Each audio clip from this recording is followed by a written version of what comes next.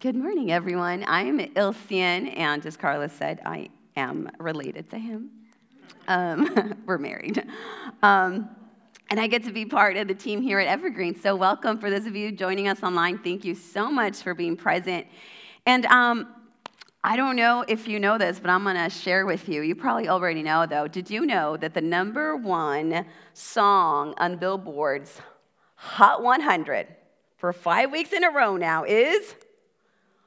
We don't talk about Bruno, no. We don't talk about Bruno.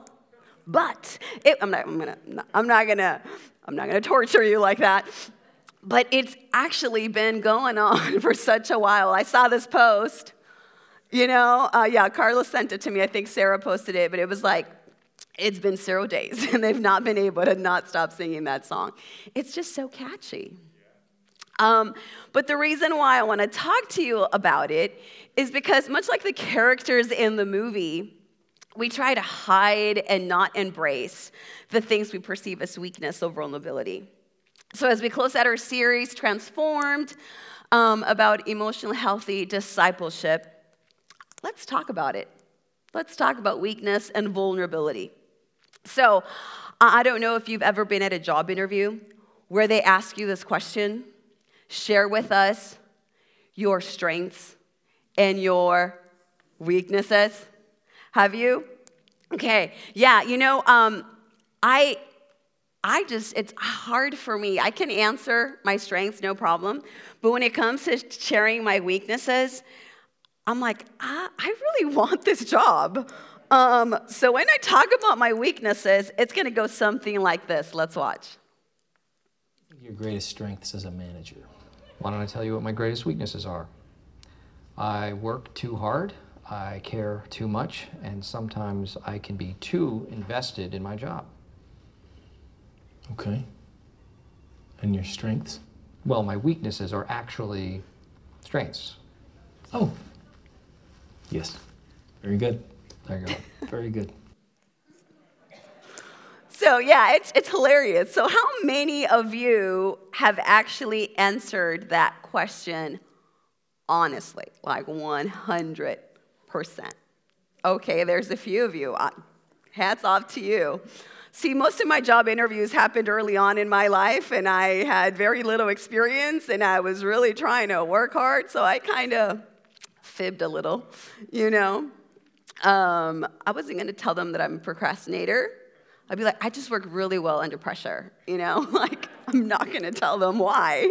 But I think it's hard to answer that question for some of us with 100% honesty, because you only want to make known the part of you that people are going to like, or the part of you, in this case, that the job needs.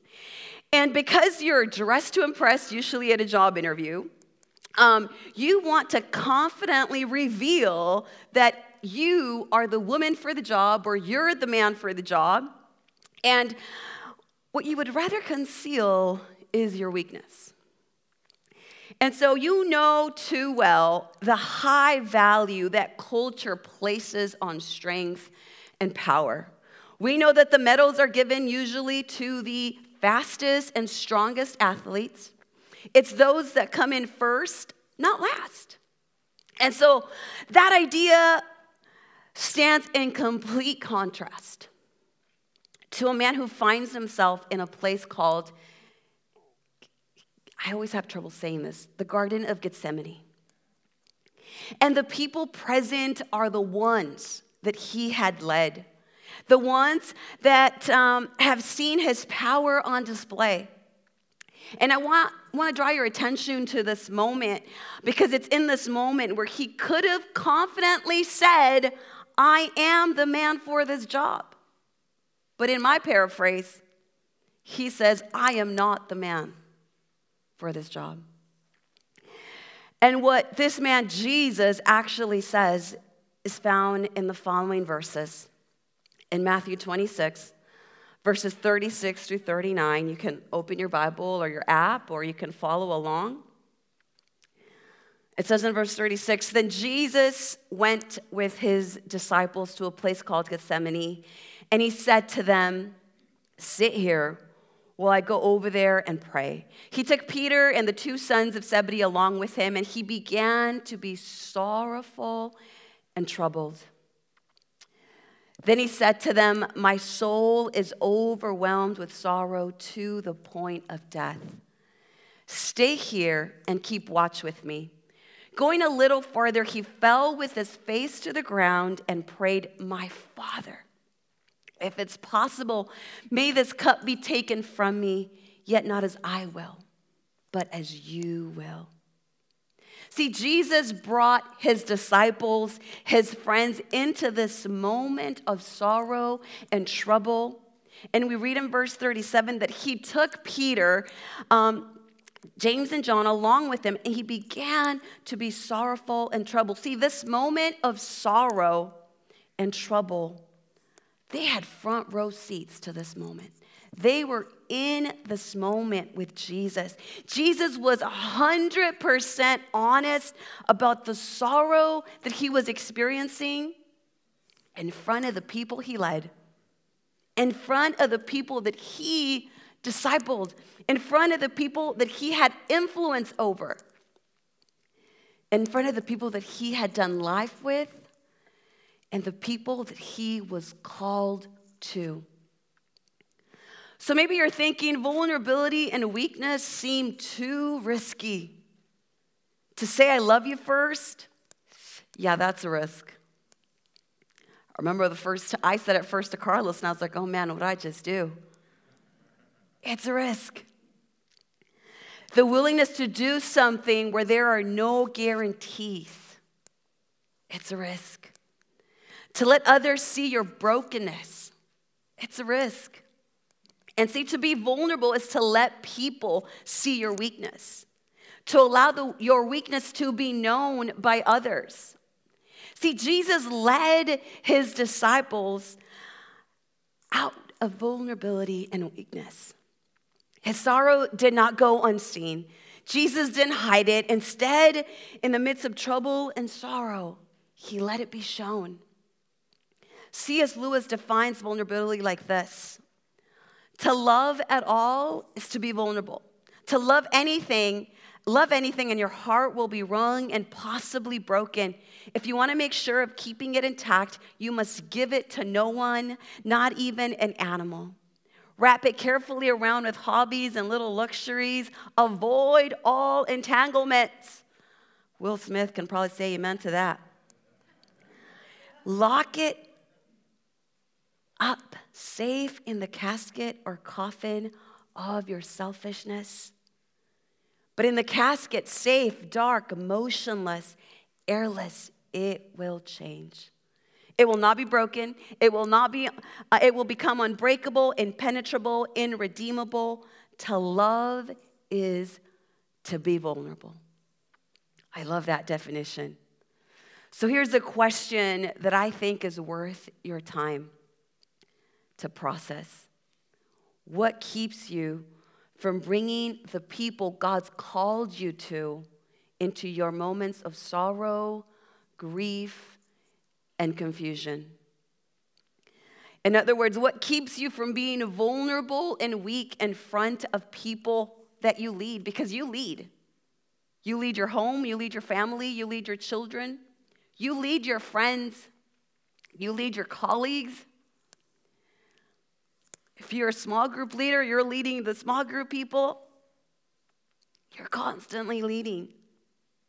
See, and last week, Anne shared with us a powerful message. If you haven't heard it, it's worth your time, about breaking the power of our past and how family has a huge influence on us. Well, in my family, who I love, mi familia, and I miss them dearly, we were often told, don't cry. No me llores. Don't cry.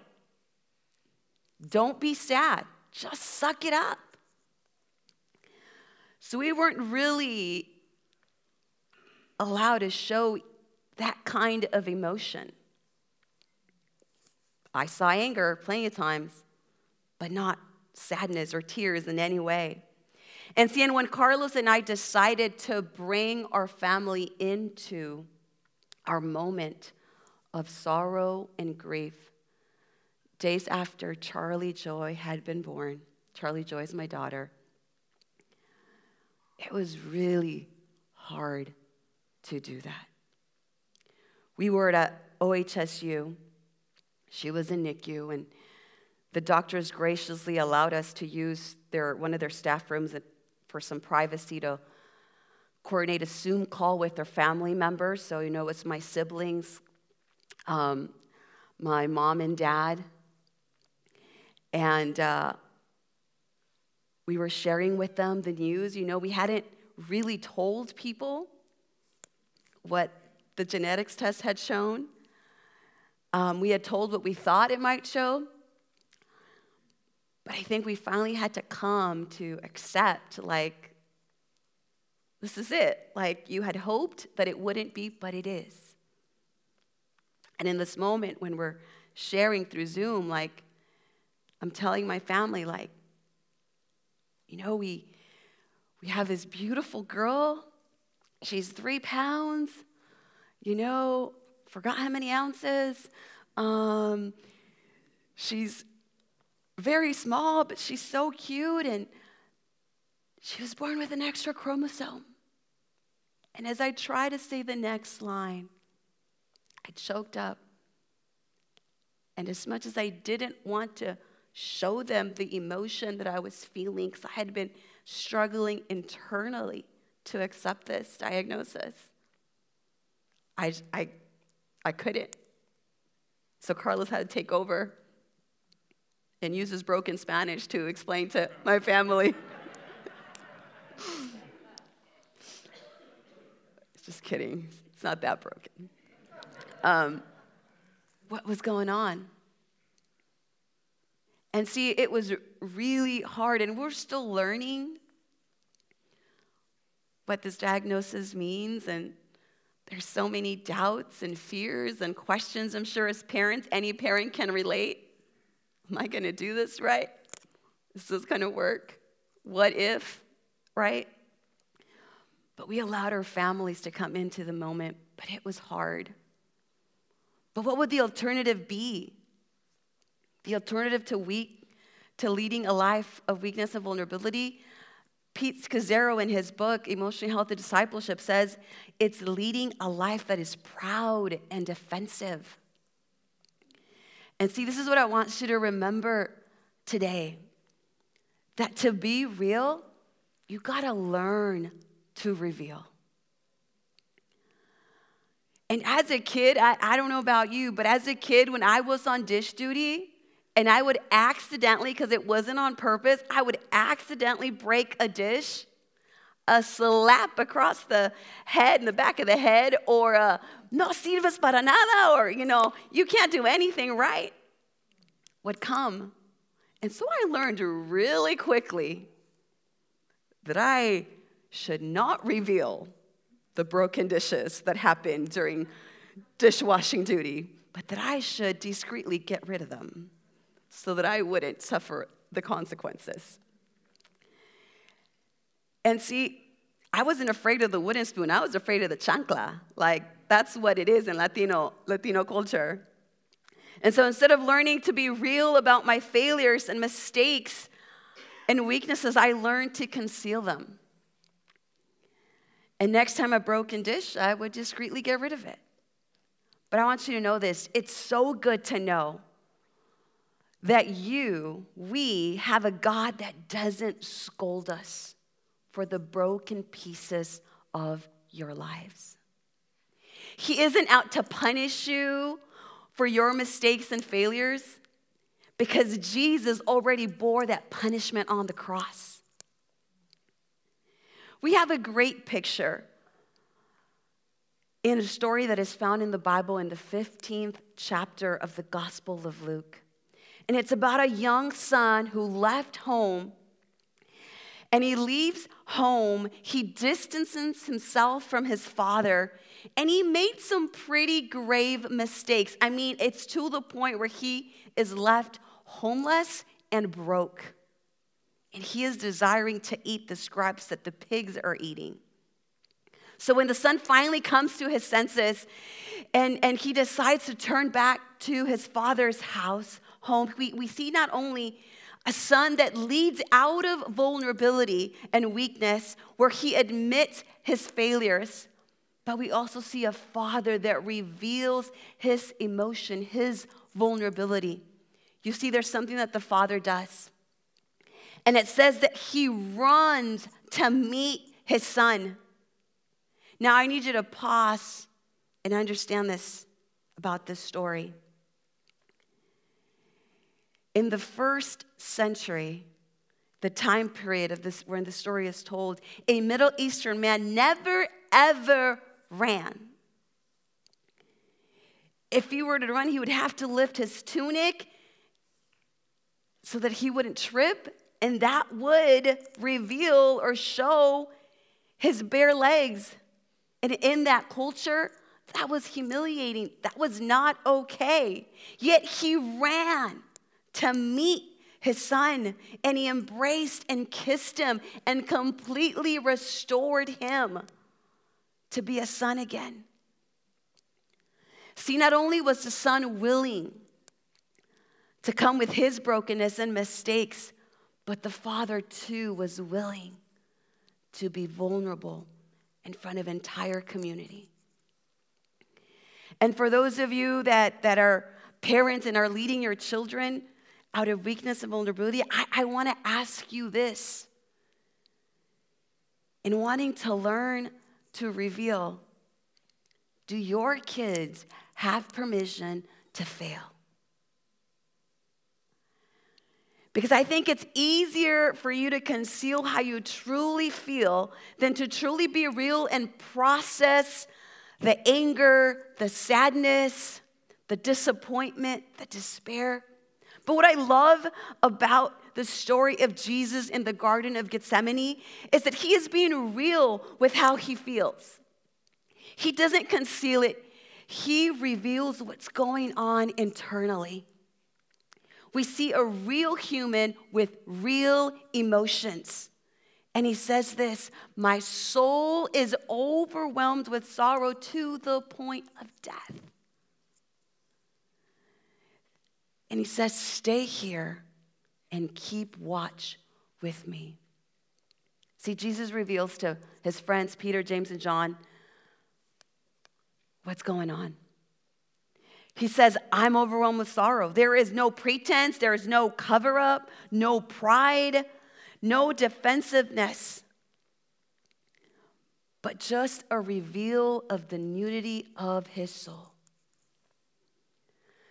And one commentator says about this passage that Jesus' soul is so dissolved in sorrow that his spirit is filled with such agony and anguish that he's pretty much saying, I need succor, I need help. Because if not, it feels like death. And see, I had a chance to be at this place in Israel. And when I was there, I really tried to imagine the weight that Jesus must have been going through in that moment. The wrestling in his soul, what he knew was about to come. And see, the word in the original language is much stronger than the translated sorrowful word. It means to be pressed down, overwhelmed with great anguish. And Jesus allowed himself to be engulfed in this emotion, in this moment of distress. So much so that one of the authors of the Gospels writes, it was like sweat, like drops of blood falling down to the ground. That's how much he was feeling and processing what he was going through. It was pain upon pain. And he says, stay here and keep watch with me. What was he doing? Not only did he reveal, not only did he tell them, hey, this is how I'm feeling, but he says, can you be with me in this moment? Can you stay awake? Can you share this moment with me? Be vigilant. Will you pray? Help me in seeking divine support for this moment. He was letting his friends know that he needed help. help. And that's what living a life of vulnerability is. It's saying, hey, I need help. It's learning to ask for help. And communicating our need for prayer is a way to be real and learn to reveal. Asking for prayer is a way to lay down our pride. It says, I can't do this unless I get help. And see, in verse 39, it goes on to say that going a little further, he fell to the ground and prayed. And it's really important to note his posture. He falls face down to the ground. He doesn't hold it together. He falls apart before his friends and before his Father. And Jesus offered the brokenness of his soul in prayer. See, friends, I want you to know that there is no need to hide your brokenness. Just as we see in the story of this young son that he kneeled, again, his posture, he kneeled before the Father and offered himself. Broken as he was, he didn't try to hide the stank of sin and failure. It's not like me when my deodorant gives up on me, man, and people are around. I am going to try to hide that stank. But see, the son didn't care. And his smell was probably worse than mine. He didn't try to hide it. He admitted to it. He confessed it. He surrendered. He kneeled. And what I love about God is that even though he has the power to do anything, he chooses the weak things of this world to shame the strong. 1 Corinthians 1:27. He chose to reveal himself as a baby. What's more vulnerable than a baby? Born in a messy place. He chooses a girl named Rahab, known as a prostitute, to include in the genealogy of his son Jesus. He chooses a man named Paul, who was known as a murderer. This same man, Paul, having education, status, citizenship, chooses not to boast about his accomplishments, not to brag on about all that he has done and all the visions he's received from God. Yet he says, I will boast about my weakness. I will boast, I will brag on, I will flaunt, I will strut, I will tell you about my weaknesses. That's what he chooses to do. And see, I think that God takes all the broken pieces of our lives, the weaknesses that sometimes we have a hard time embracing, and he uses them to show his power. In the book, the author talks about the Japanese art of kintsugi. And this art takes the broken pieces of pottery and joins them together with beautiful gold powder. And what this does, it actually makes the flaws stand out. It allows the brokenness to be seen. It doesn't try to hide, but it shows it. And I think God, in a very similar way, he takes the broken pieces of our life, but instead of gold, he uses his grace to put our broken pieces back together. Because it is in our brokenness that God's power is seen. It is in our weakness that we see God's power. God's power and grace meets you in your failures. God means for your flaws and your weaknesses to be used to display His goodness and His mercy and His grace. And when you learn to reveal, to dust with gold, the brokenness, your weakness that are part of your life, that's where the grace of God meets you. That's where you can say, like Paul said, when I am weak, then I am strong. So my question to you today is, are you willing to learn to reveal by sharing your story of brokenness with others? By sharing your failures with others? By talking about where God has met you with His grace in your moment of weakness. And finally, we come to verse 39 where it says, my Father, if it's possible, may this cup be taken from me, yet not as I will, but as you will. See, Jesus wrestled with the temptation to avoid the cross. I don't know about you, but I wrestle with embracing suffering and embracing weakness. But see, in that moment of wrestling, when He was tempted to avoid the cross, to say, I am not the man for this mission,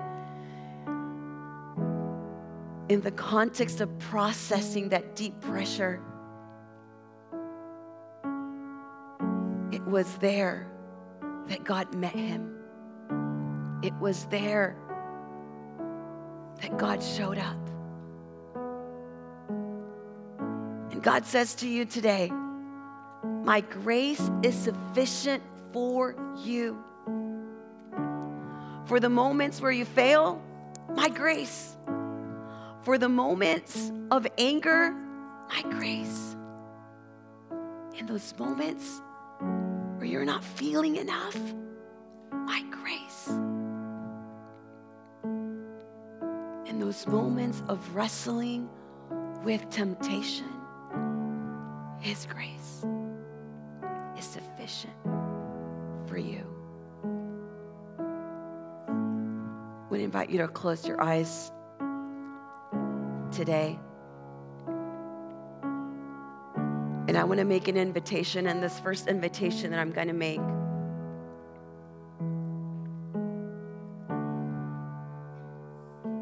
is to those of you that maybe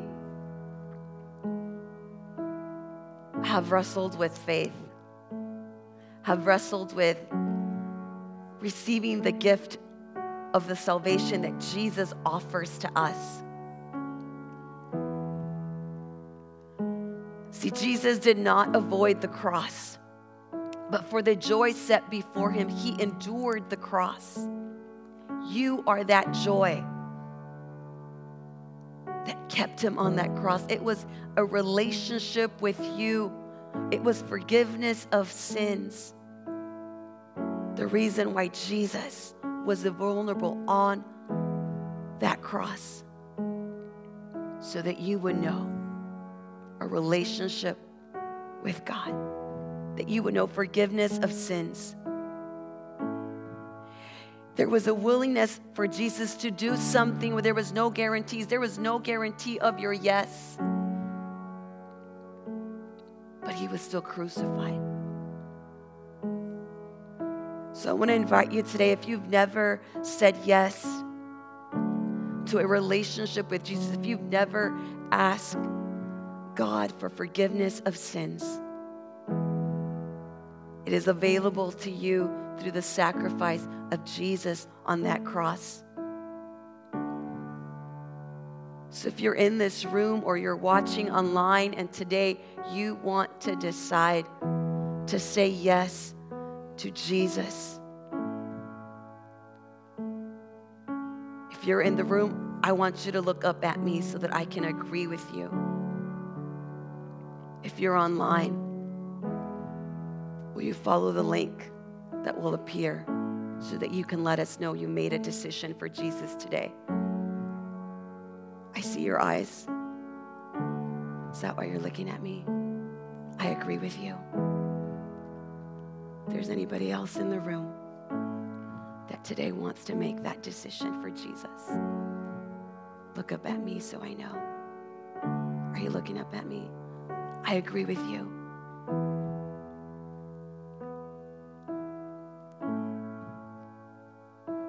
Lord, we thank you for salvation. We thank you that in Jesus there is forgiveness of sins. And the gift that you give is eternal life. So, Father, thank you for those that made a decision for you today. Meet them there, Lord. Thank you for the forgiveness of sins that you give. See, repentance is not a one-time, but it's a daily practice where we come to God and say, Father, I need your forgiveness. Lord, help me. And now I want to invite everybody that's in the room, or if you're at home, to prepare the elements as we prepare to join in communion. And as you take your cup and your bread, I want to invite you to be honest with the Father. I want you to take a moment and reflect about the moments of weaknesses that you've been living through. Because of the cross, there is forgiveness for your sins and mine. And you can turn to Him. So as you take His body that was broken for us, as you take this bread that represents His body, as you take the juice that represents His blood, I want to invite you that before you partake, that you take a moment to reflect on the current weaknesses that you need His grace to show up. Because He meets you there. Lord, we thank you for your body. We thank you for your blood. And Lord, as your Holy Spirit brings to remembrance the places where we need you, help us know that your grace meets us there and empowers us. Because in our weakness, you are made strong. You can partake.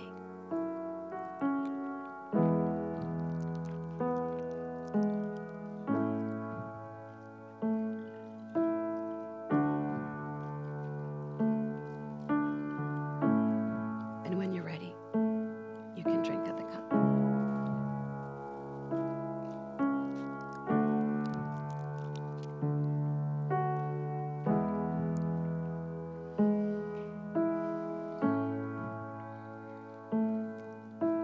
Thank you, Jesus. Can we say thank you, Jesus? Thank you, Jesus. And my hope today is that you would leave in knowing that you can trust God, surrender to Him, ask for His help, be real with what you feel, and learn to reveal it not only in the way that you lead your family and friends, but in the way that you approach God. And I don't know about you, but there is such joy that comes in knowing that Jesus has given us eternal life. There is joy in knowing that in Him, He takes our weaknesses and uses them to bring about good. So share your story. because many people are yet to know about his goodness. Amen. Amen.